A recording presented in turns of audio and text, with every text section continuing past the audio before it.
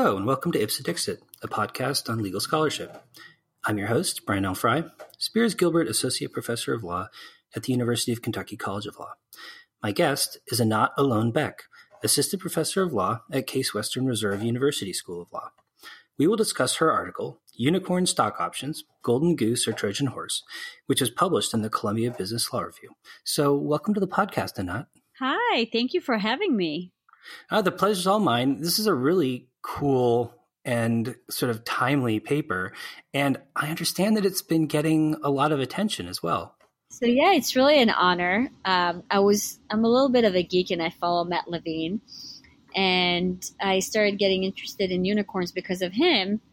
He had, one of his newsletters said people are worried about unicorns, and that's how I really started getting interested in this. And then a day after the paper was featured at the Harvard Corporate Governance blog, he posted it on his newsletter, and I was so honored and excited. So it's really an honor. So your paper is really timely because it's addressing sort of circumstances in the current sort of market for tech companies and tech company employees today, really. But for listeners who may not be that familiar with how tech companies are structured and how they're financed, I wonder if you could start by talking about some of the terms that are important for understanding or identifying what you're discussing in the article. So, for example, what exactly is a unicorn company? Sure. So, about 9 years ago, if you thought about a company that's venture capital backed and it's a startup, that it would reach an aggressive valuation of over $1 billion without going public, so it's a private company, you would think that somebody's crazy for even bringing up the idea, because usually startups are very poor, they don't have any money, and their dream is to go public and be able to raise large amounts of money. So a unicorn is really a private company that's VC-backed, that's worth over $1 billion. And what they're doing is they're staying private longer. So we've got companies that are not offering stock to the public, but have a large amount of cash associated with them. Am I understanding that right? Correct. Okay. So in your paper, you talk about how those companies historically have offered their employees compensation, at least in part in the form of stock options. So can you talk a little bit about what that means? Sort of what kind of compensation are they actually offering their employees, and why are they doing it? Why did that form of compensation become such the norm? Sure. So startups are associated with the new economy. And in the new economy, the employees are the ones who are contributing to the firm's assets. The assets are intangible, and they really rely on employees to create value. Without the employees, you're not going to have tech companies. As I said, usually tech companies, at least in the beginning, are very cash poor. So you have to attract very talented people to come work for you. You don't have any money to offer them. So what you used to do is offer them equity, or even more, a promise of equity, which is options, right? So an option is a contract between an employee and the company that says, if the company, you have an option of exercising, and if the company is worth something one day, then you're going to exercise your option, and then you're going to become a shareholder, and you will actually own equity in the company. And you'll be worth a lot of money when there will be a liquidity event, like an IPO. Okay? So that's why the dream was always an IPO. Okay, so how does that work? Like, maybe you could kind of walk us through the steps from the perspective of an employee in sort of a quote unquote traditional, as it were, unicorn or just tech company type situation where they might be offered stock options as part of a compensation package. What would that look like from the employee's perspective? What would their experience of that be? With a unicorn or not a unicorn, or both? Well, maybe both, because it seems like the shift to a unicorn really kind of changes things in some ways. Right. So think about this. According to some empirical data by Jay Ritter, about like I said, until 9 years ago, until we started seeing these unicorns. So a tech company that would be successful, after about 4 years, they would do an IPO. So after 4 years, the employee, let's say they got options and they started working for the company, there's an option pool that's usually 20%. So you're an engineer, you start working for a not tech company. And then the company's doing really well. It was worth, very little when you started. Now you have a higher higher valuation of the company. And then you're doing an IPO. Wow, what's happening at the IPO? Before the IPO, you usually exercise your options. So now you actually own shares in the company. And after the IPO, you can sell them to the public. So you can liquidate your investment in the company. Without an IPO, it's very hard to liquidate. Now we have secondary markets today, but because securities laws, most tech companies would not let their employees just simply trade their options, or if they exercise their stock on secondary markets. And we can go over that too. What's so problematic with using secondary markets? So secondary markets is another development as a result of these companies. So as I understand it, then kind of historically what would happen then would be the company would not have very much cash prior to the IPO. So they would compensate the employees with a salary, but part of the compensation would be these options, which were like the promise of a big jackpot if the company happened to become really valuable.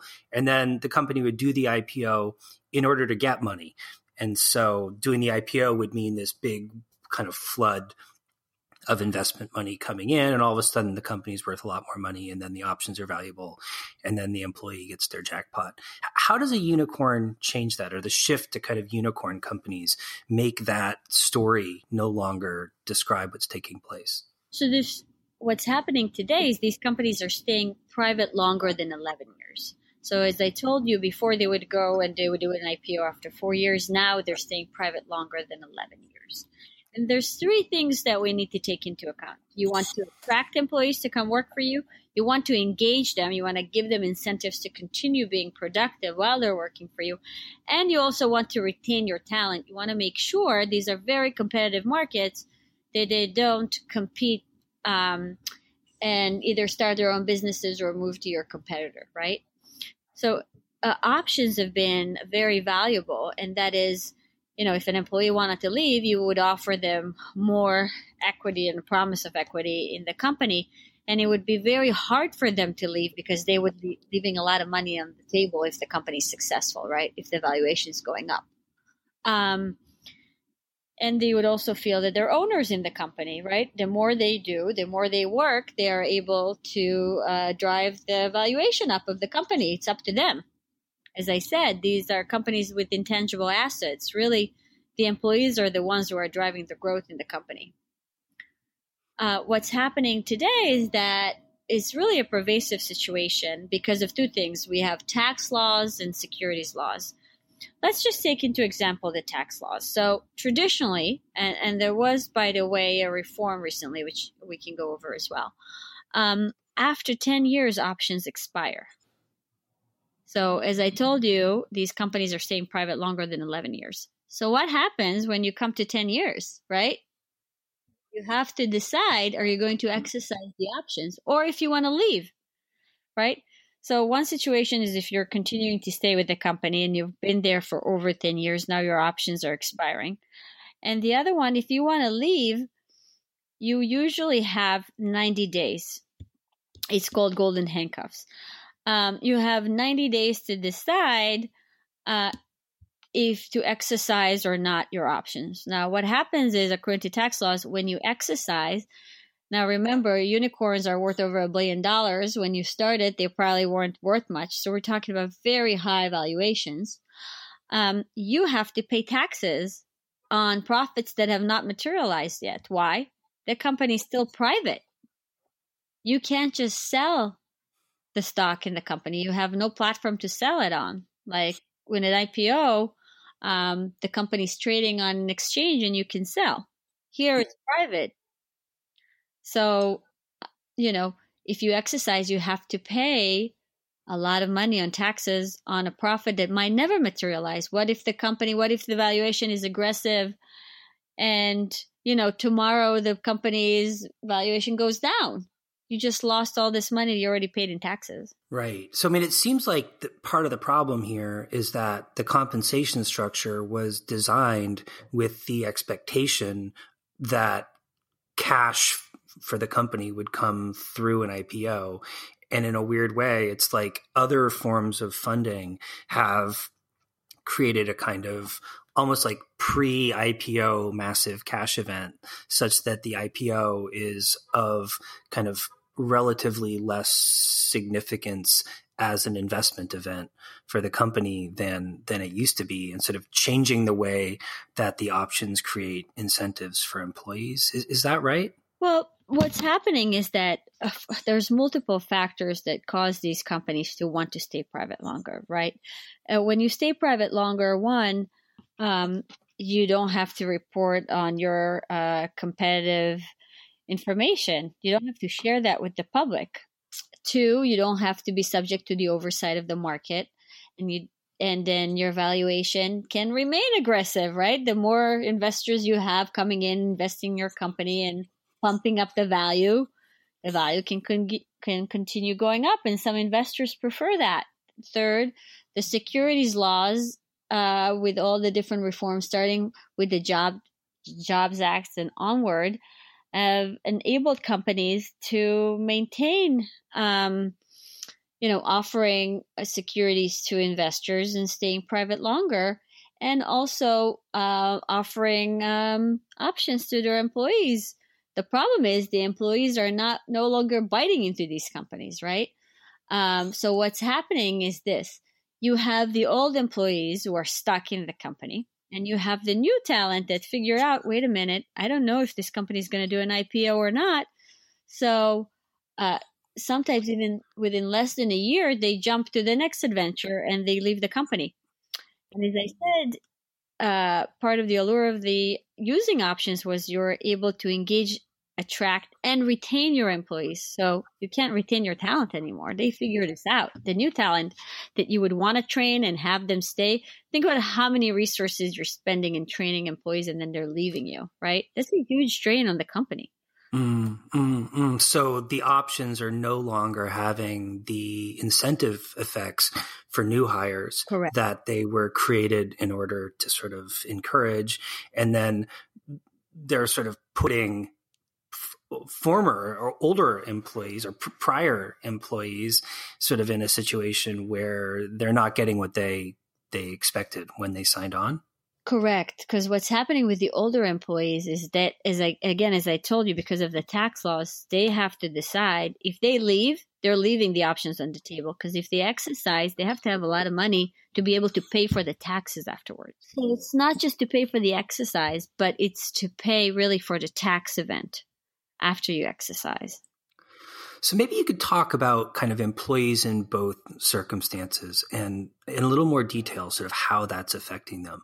Because, the story you tell in the paper about sort of how this is affecting the decision-making of kind of newer employees for companies is really interesting, because it seems like the numbers about like retention and whatnot really speak volumes about the extent to which options are no longer accomplishing what they were designed to do. But in addition, for older employees, it seems like they're kind of stuck between a rock and a hard place in a way. Yes, and what's happening as a result, we have labor contract renegotiations, right? So the company has to renegotiate these agreements with the employees. One, because the options maybe have expired. Now, there was a recent reform that would allow, it's called the Tax Cuts and Jobs Act, that is a response to this. So the National Venture Capital Association as well as a few lobbying groups that were financed by these unicorn firms have decided to lobby Congress and let's try to do something about this. Give us some solutions, give us some tax reliefs. And there was a reform, but unfortunately, the end result is not that successful either. And the reform is basically meant to allow these employees to defer some of their taxes. It's a new reform.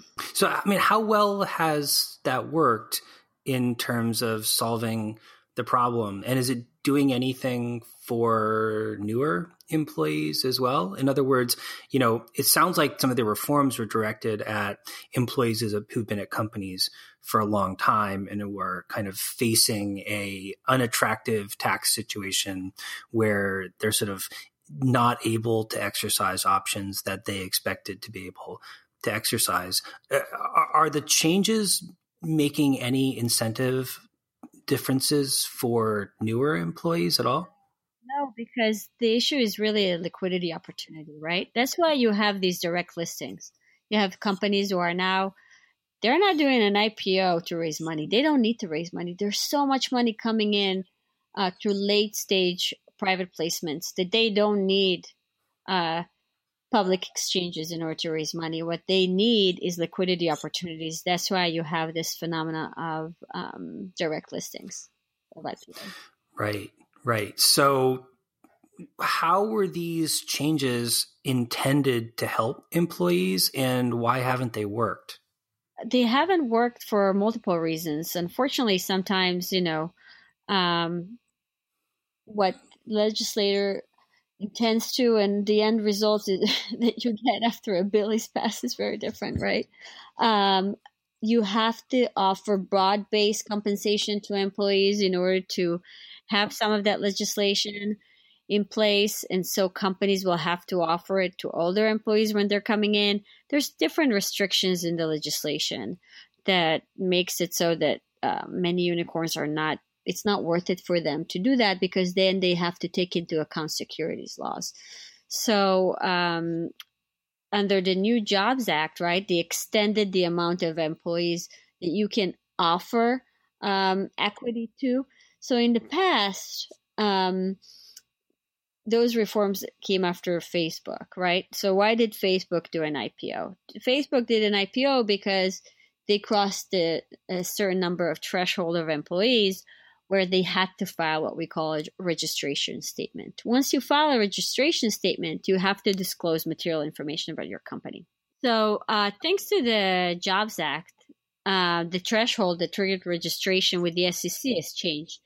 So employees that are receiving equity grants no longer count as investors. And the number of accredited investors, changed from 500 to 2,000. And at least 500 of these shareholders must be accredited investors. So that's helped to some degree, but it sounds like it hasn't really resolved some of the fundamental problems because the companies still don't have the same incentive to do the IPO. And maybe there are reasons why it's difficult or problematic for employees to sort of monetize, as it were, their stock options without an IPO? Correct. What's happening is, thanks to the reforms in the securities laws in the past few years, is we're actually giving incentives to founders of these startup firms to stay private longer.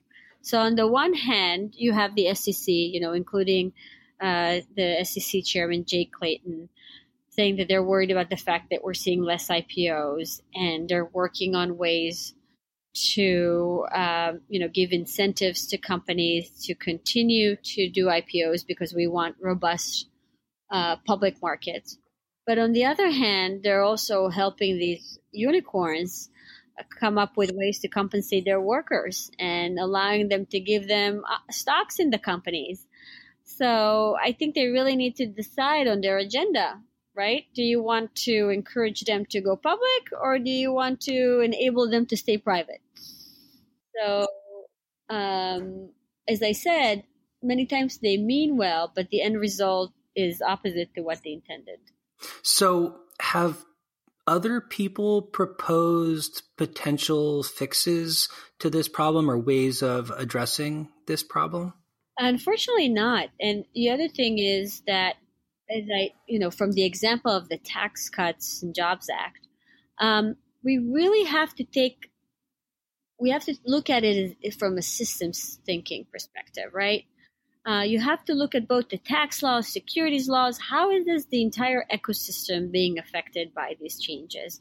Not just look at how can we fix the tax laws without taking into account securities laws. And that's really the problem, is that we really have to, from a policy perspective, look at both to decide how we're tackling this issue.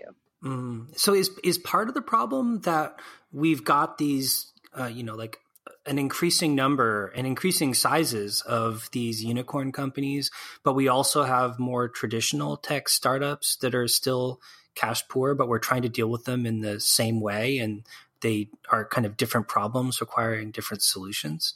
Well, I think there's several problems. One, in terms of legislation, a lot of the legislation is intended for the cash poor startups, but the ones who actually end up using all the safe harbors are the very wealthy unicorns. So that's one. Two is, with regards to unicorns, the things that people are concerned about are, one, aggressive valuations, right? We're seeing them, not that many, by the way. 2019, 2020, we're going to see more unicorns doing an IPO, but we're not going to see all unicorns doing an IPO. Maybe 20% are going to do an IPO. 80% are still not going to because of the aggressive valuations. Once they do an IPO, they're subject to the market determining their valuation, right? So as long as they're private, they can continue to control the valuation of the company. So the concern is really the aggressive valuation of these companies. And they're not being audited, right? So, the second concern is, and that's something that I'm, also working on my next paper. How are these different investors? As I told you, a lot of this money is coming from overseas. We have a lot of investments in, private placements, late stage private placements, right? How is that affecting the U.S. market? What you're going to find is that a lot of VCs are trying to compete with the different international actors. And as a result, it's really changing the VC market as well. So from an employee perspective, how do you think that we can go about restructuring some of these compensation incentive sort of structures to make it more attractive to employees, given the realities of the unicorn company ecosystem? I mean, you propose some kind of changes and fixes and ways of thinking about the problem that might kind of help resolve some of these tensions from an employee perspective. What do you think we should do and why? That's a great question. I honestly think, so in my paper, I'm offering several possible solutions, but I'm also criticizing them, and I'll tell you why. So first, and by the way, a lot of lawyers are making a lot of money advising these companies on what they should be doing there, but they're coming up with, what I call our short-term fixes, right? Because it's really a long-term structural problem that these companies are dealing with. To me, let's start with what I think the solution should be, and then I can go over some of the other possible solutions and what are their downfalls. I really think that we need to encourage companies to do an IPO and go public for several reasons. I think we need robust public markets, and then I think the market can tell us what the valuation of these firms. And if we're looking at employees, they can A, get liquidity, 2, get information. So a lot of the criticism that I hear sometimes are like, Anat, these are people who work for these companies. Don't you think they have information on what's going on? I say, no, they don't have information on what's going on. It's one thing when you work for a startup and you're a team of 1, 2, 3, maybe 5 employees, but these are like companies that have over 10,000 employees. I don't really think that the employees know what's happening in these companies. And we've even had some litigation recently that showed that employees had no idea that a company was going to go bankrupt and be sold to another company where they got nothing. So when the company sells, the employees usually get nothing for their options, right? And so they put all their sweat equity into the company. And if the company gets bought out, the employees don't get anything if there's a trade sale. So that's the other thing we need to think about, is that these employees work for the companies. They don't even know how much their options are really worth. They don't know sometimes about the different rounds of financing that the company's getting. Who are the investors? How much are they investing? So there's a lot that needs to happen here. There's a lot of improvement. So there's a few solutions. One, there's new equity-based compensation contracts for different types of employees, depending on when they joined the company. But I criticize them as well because there's different golden handcuffs of what happens if you want to leave the company. When can you exercise? And sometimes some of the solutions that people came up with are pervasive, where people who are currently working for these companies will have to support people that left. That doesn't make any sense. Why would I work for a company? As I said, as an employee, I'm driving the value of the company, right? I'm the asset of the company. The employees are the assets. Why would I work for somebody that one of my colleagues goes, diversifies their investment, moves to a competitor, and still is able to hold their options in the company? That doesn't give me incentives to work so that somebody else can continue to benefit, right? That's one. Second, there are alternatives to traditional liquidity mechanisms, right? For example, some companies, Uber, before they did an IPO, let SoftBank buy some equity. Different. Some of it was through employees' equity, but I'm sure it wasn't all employees. They were very restrictive. They probably offered only certain equity of employees who were very valuable, right? Very senior.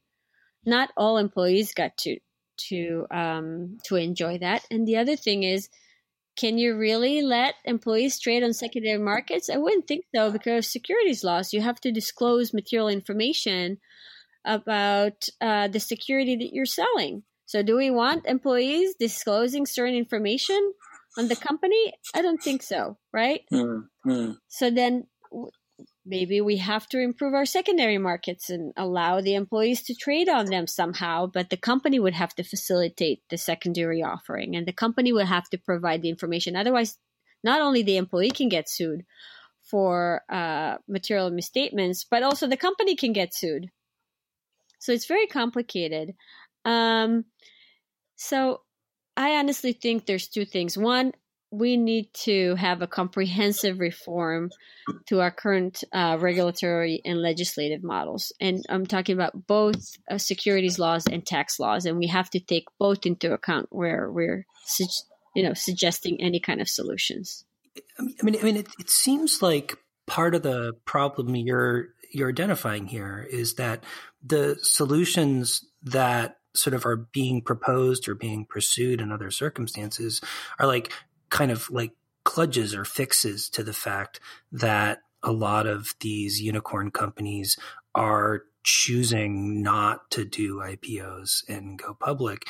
And in a sense, I mean, it sounds like what you're saying is that what we should be doing is thinking about how to sort of encourage them to do an IPO and go public at a sort of predicted and expected time, both because that's good for the bigger market, but also because it's good for employees and the way they expect to be compensated. Correct. And the other thing is, if you look at it traditionally, the employee equity contracts, they were not designed for the company to remain private for so long, right?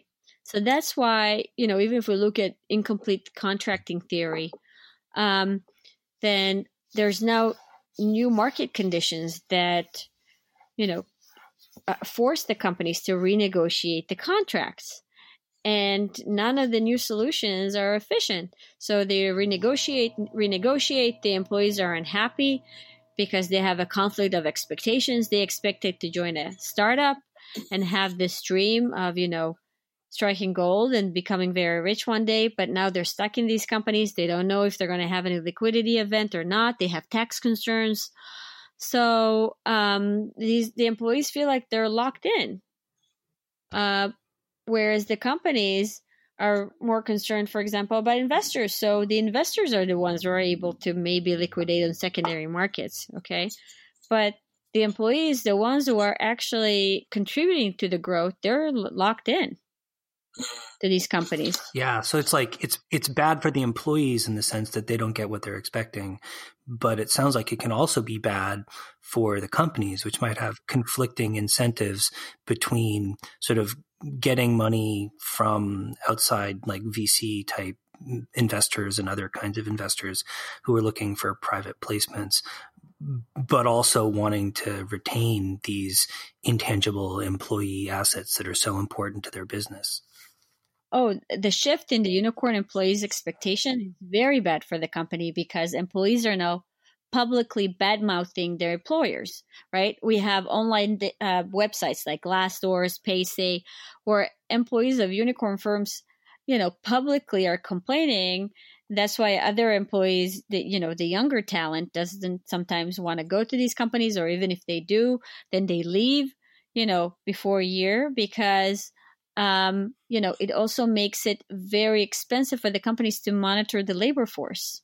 So it's very bad for the company because they don't want the bad publicity, and it's very hard to control the incentives of the employees. Yeah. So in this paper, you sort of take an employee perspective at the unicorn problem, as it were. I understand in your follow-up work, you're looking at investors. So maybe in closing, you could talk a little bit about where you're going next with this project. So thank you.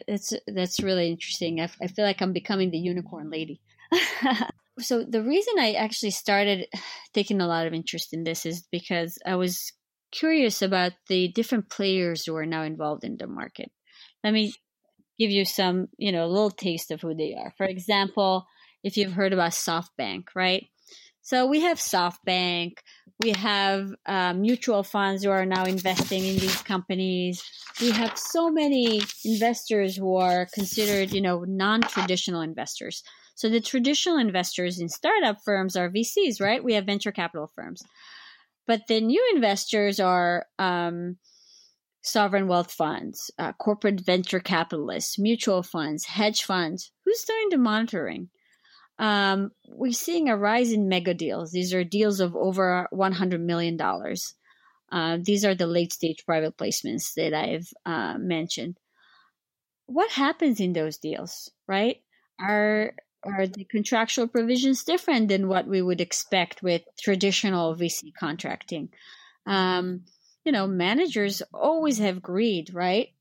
Are they able? Who's monitoring the board of directors of these companies? There's a lot of asymmetric information between the investors and the entrepreneurs. Are the new investors able to mitigate some of that asymmetric information? So it brings up a lot of very interesting questions about these companies. Well, Anat, thank you so much for coming on the show today. It's a really fascinating paper, and I think you've pointed to some problems that we really need to be thinking about how to mitigate or solve them. Thank you so much. Thank you. It's really an honor, and hopefully we can do this again with the next one. You bet. You're always welcome. Thank you. Thank you so much.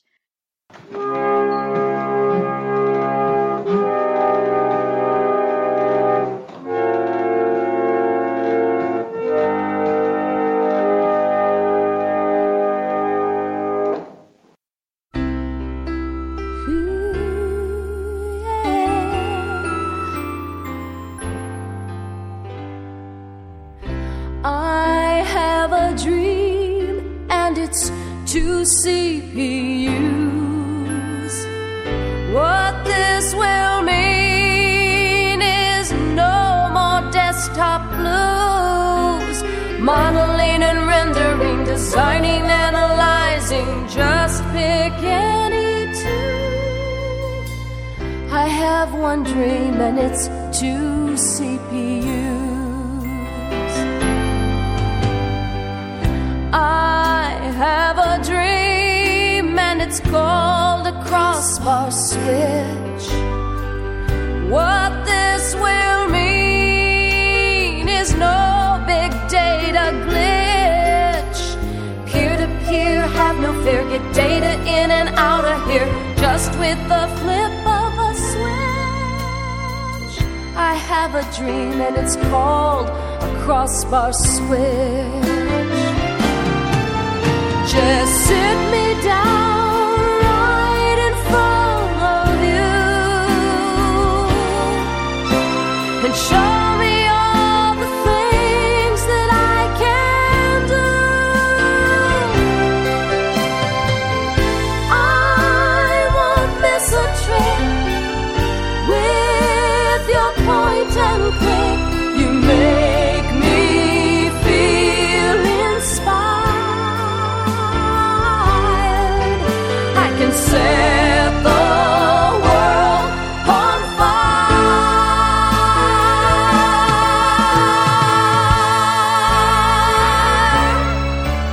Oh, I have a dream, and it's called a graphics pie. It really works, and it's not just PC hype. Texturing, convolving, visual revolving, any media type. I have a dream.